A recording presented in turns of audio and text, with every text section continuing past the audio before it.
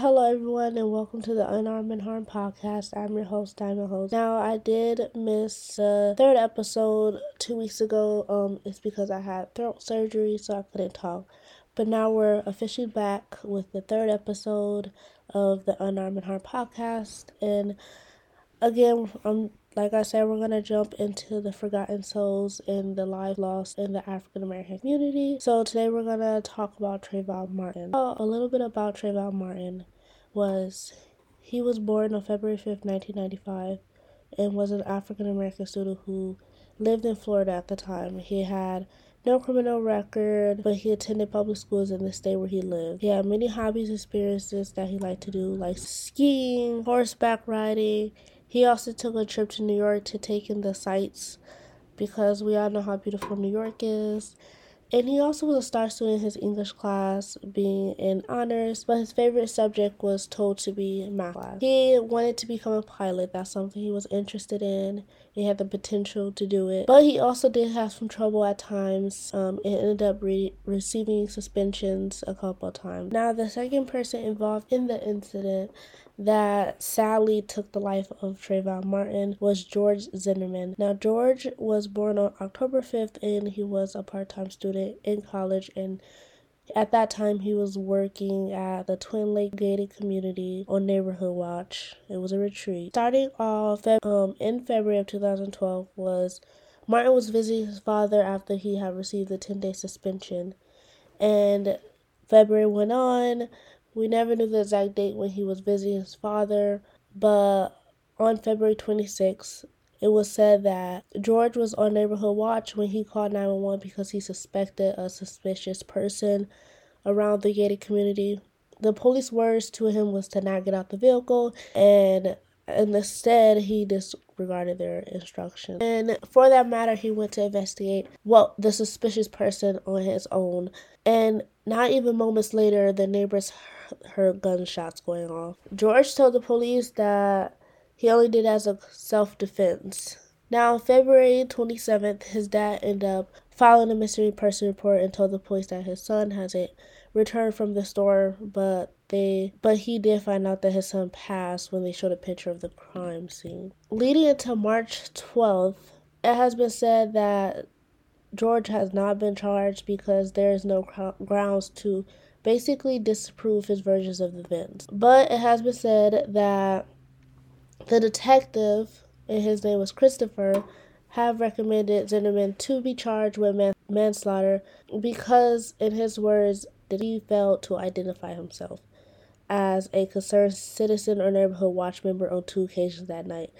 It has been said that George had head injuries were marginally consistent with the life-threatening episode as described by him, during which neither deadly weapon nor deadly force was deployed by Martin. Going into March 14th, the case was turned over by the Florida State Attorney. And then March 15th, Zimmerman's father writes that his son was basically being unfairly portrayed as racist and that he's Hispanic and grew up in a multicultural family. Personally, I just never knew what was the meaning of saying that because, again, Martin was an African American male, and we know how African American males are portrayed in society as well. So, on March 16th, the authorities have been said to receive so many 911 calls from that night of the shooting. And one of the phone calls, you can hear a voice screaming for help, followed by a gunshot noise.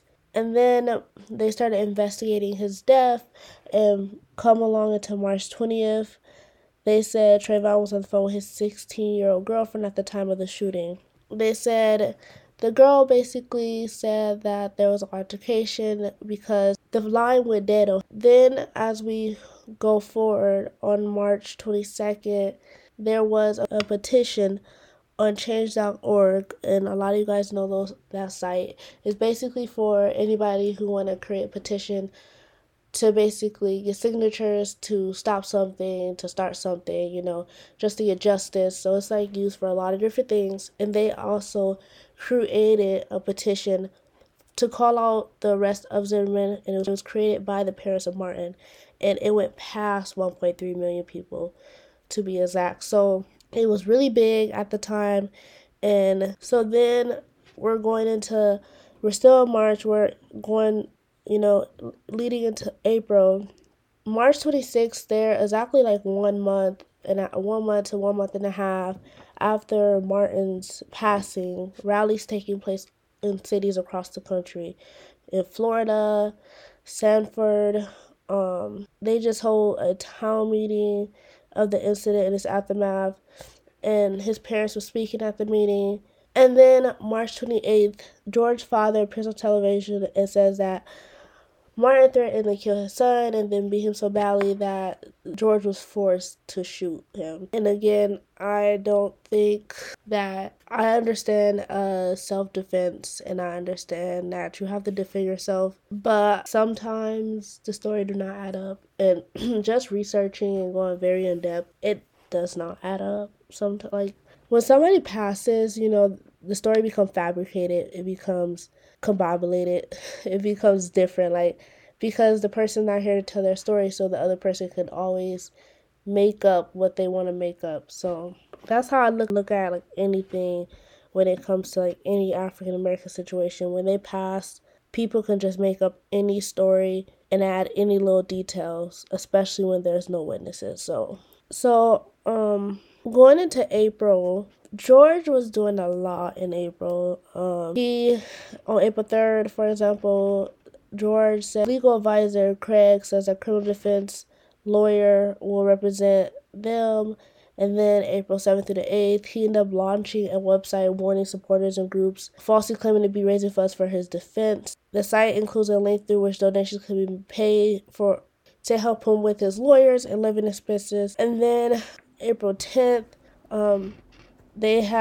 his attorneys have been said that they lost contact with George and no longer represent him. And then April 11th, Zimmerman is charged with second-degree murder.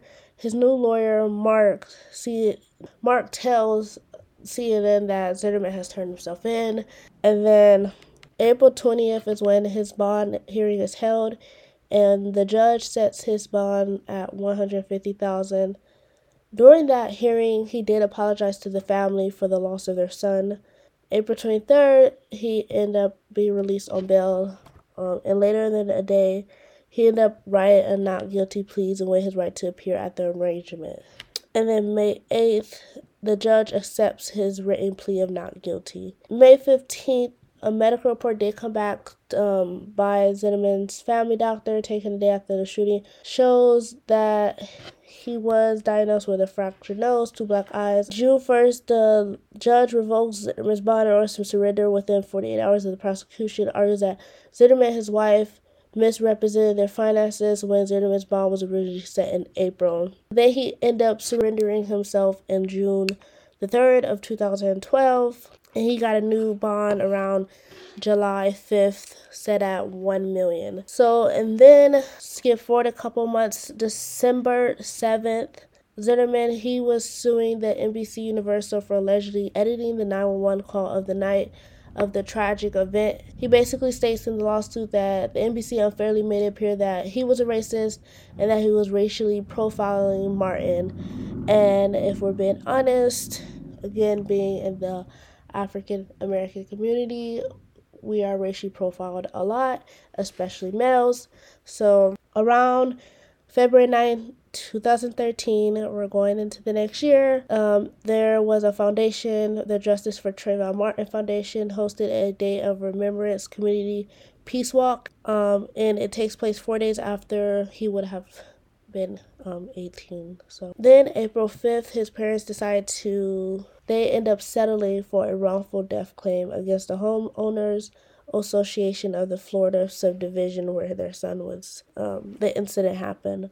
And then April 30th, Zimmerman waives his right to a stand your ground pretrial immunity hearing. And they basically decided that they would instead try this as a self-defense case. June 20th, an all-female jury is selected and the trial begins on June 24th.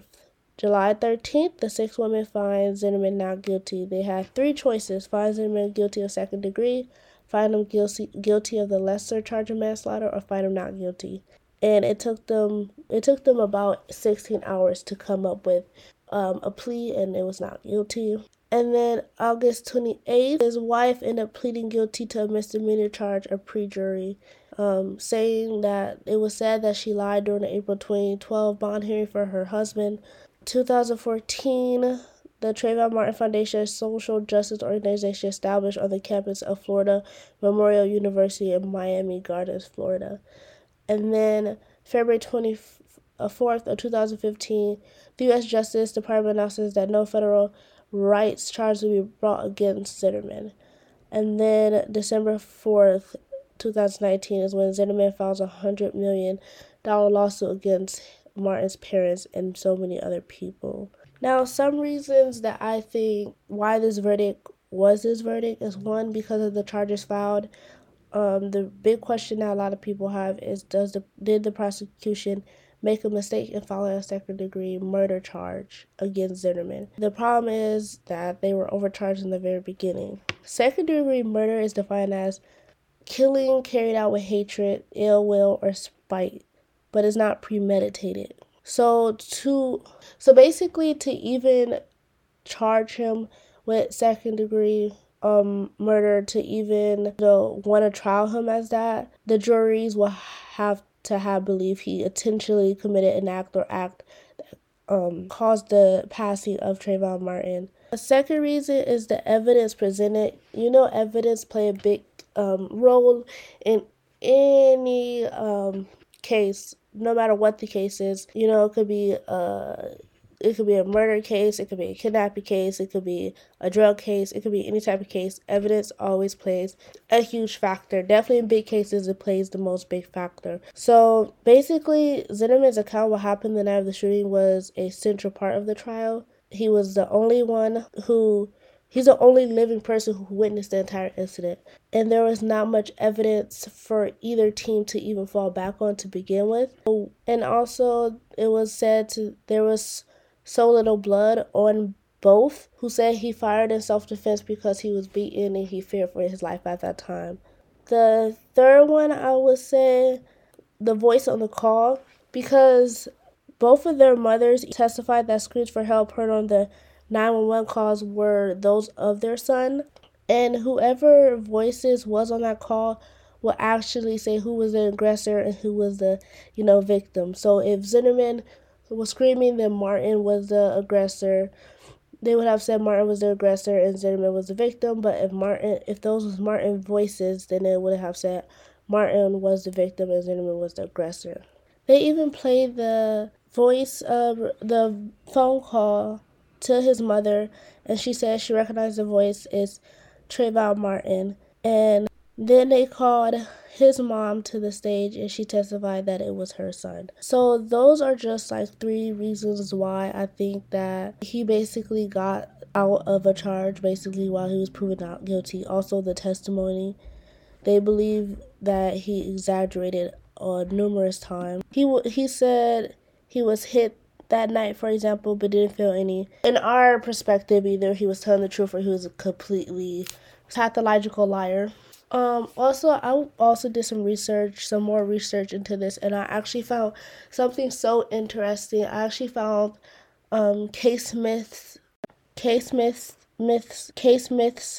and half-truths on that people did research on, and actually found one thing. It has been said that cops returned the gun to shooter George, and that was untrue. The gun is now in possession of the authorities, and it was a part of the evidence in the case. They said that cops believe Zimmerman had a squeaky clean criminal record, and that was also untrue.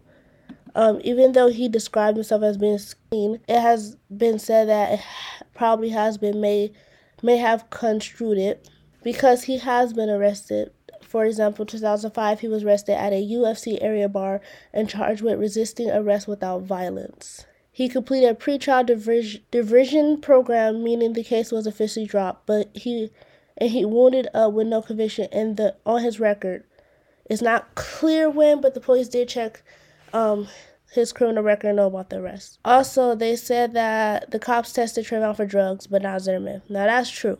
Trayvon underwent an autopsy, the same as in every other suspicious death in Florida, and as part of that was tested for drugs, but Zimmerman was not tested because he was not arrested at the time. Another one, it says, Sanford cops usually call prosecutor to the scene of a homicide but did not that night, which was also true. Then they said Zimmerman fired twice a warning shot and a kill shot. That was also untrue. Two loud bangs can be heard on the 911 phone call. And they said that there was evidence of 2 shots, but several witnesses who spoke publicly about what they heard described a single shot. So that's just something really cool I actually researched and found out, and really crazy that they did have, some myths and truths to the stories. And like I said, when someone passes, it's very hard to really tell what happened because that person's not alive.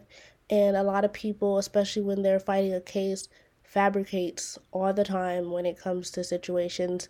They add details that shouldn't be added or was not there just to make themselves look better, just to get off.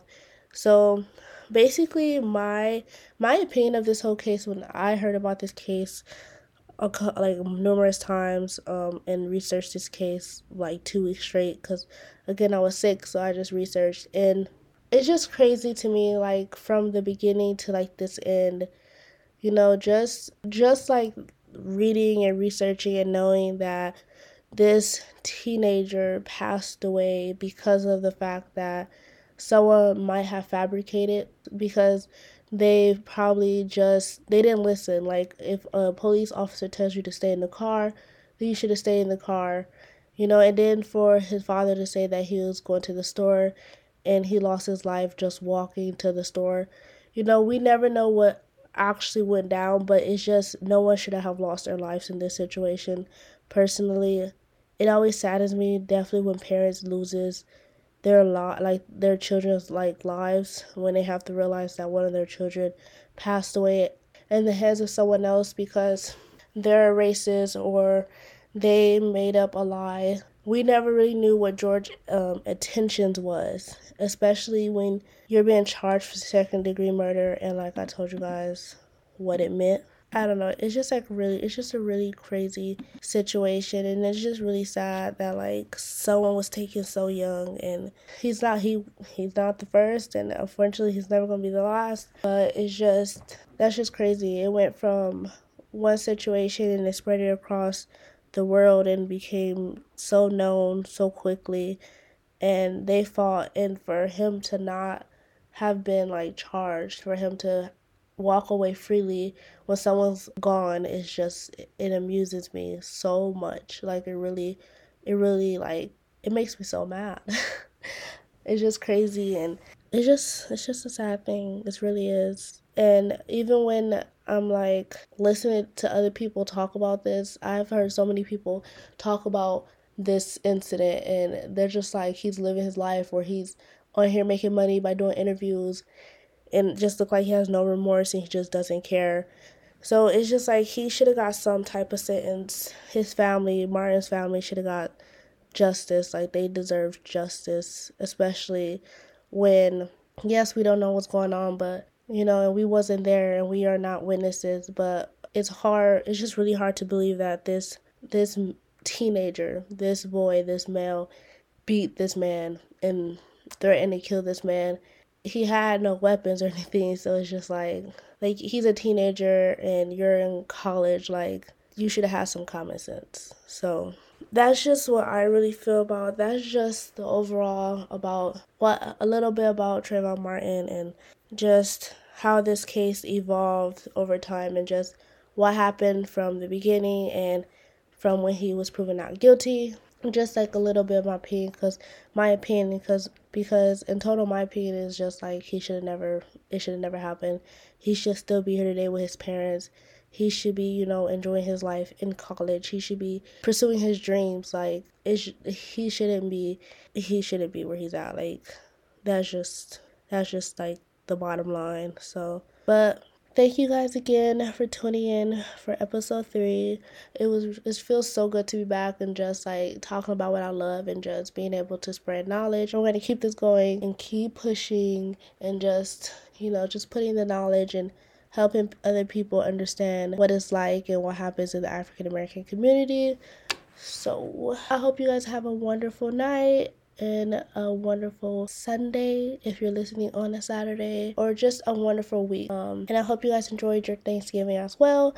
So again, thank you for tuning in for episode 3. This is your host, Diamond Host, with the Unarmed and Harmed podcast, and I can't wait to see you guys next Saturday. Bye.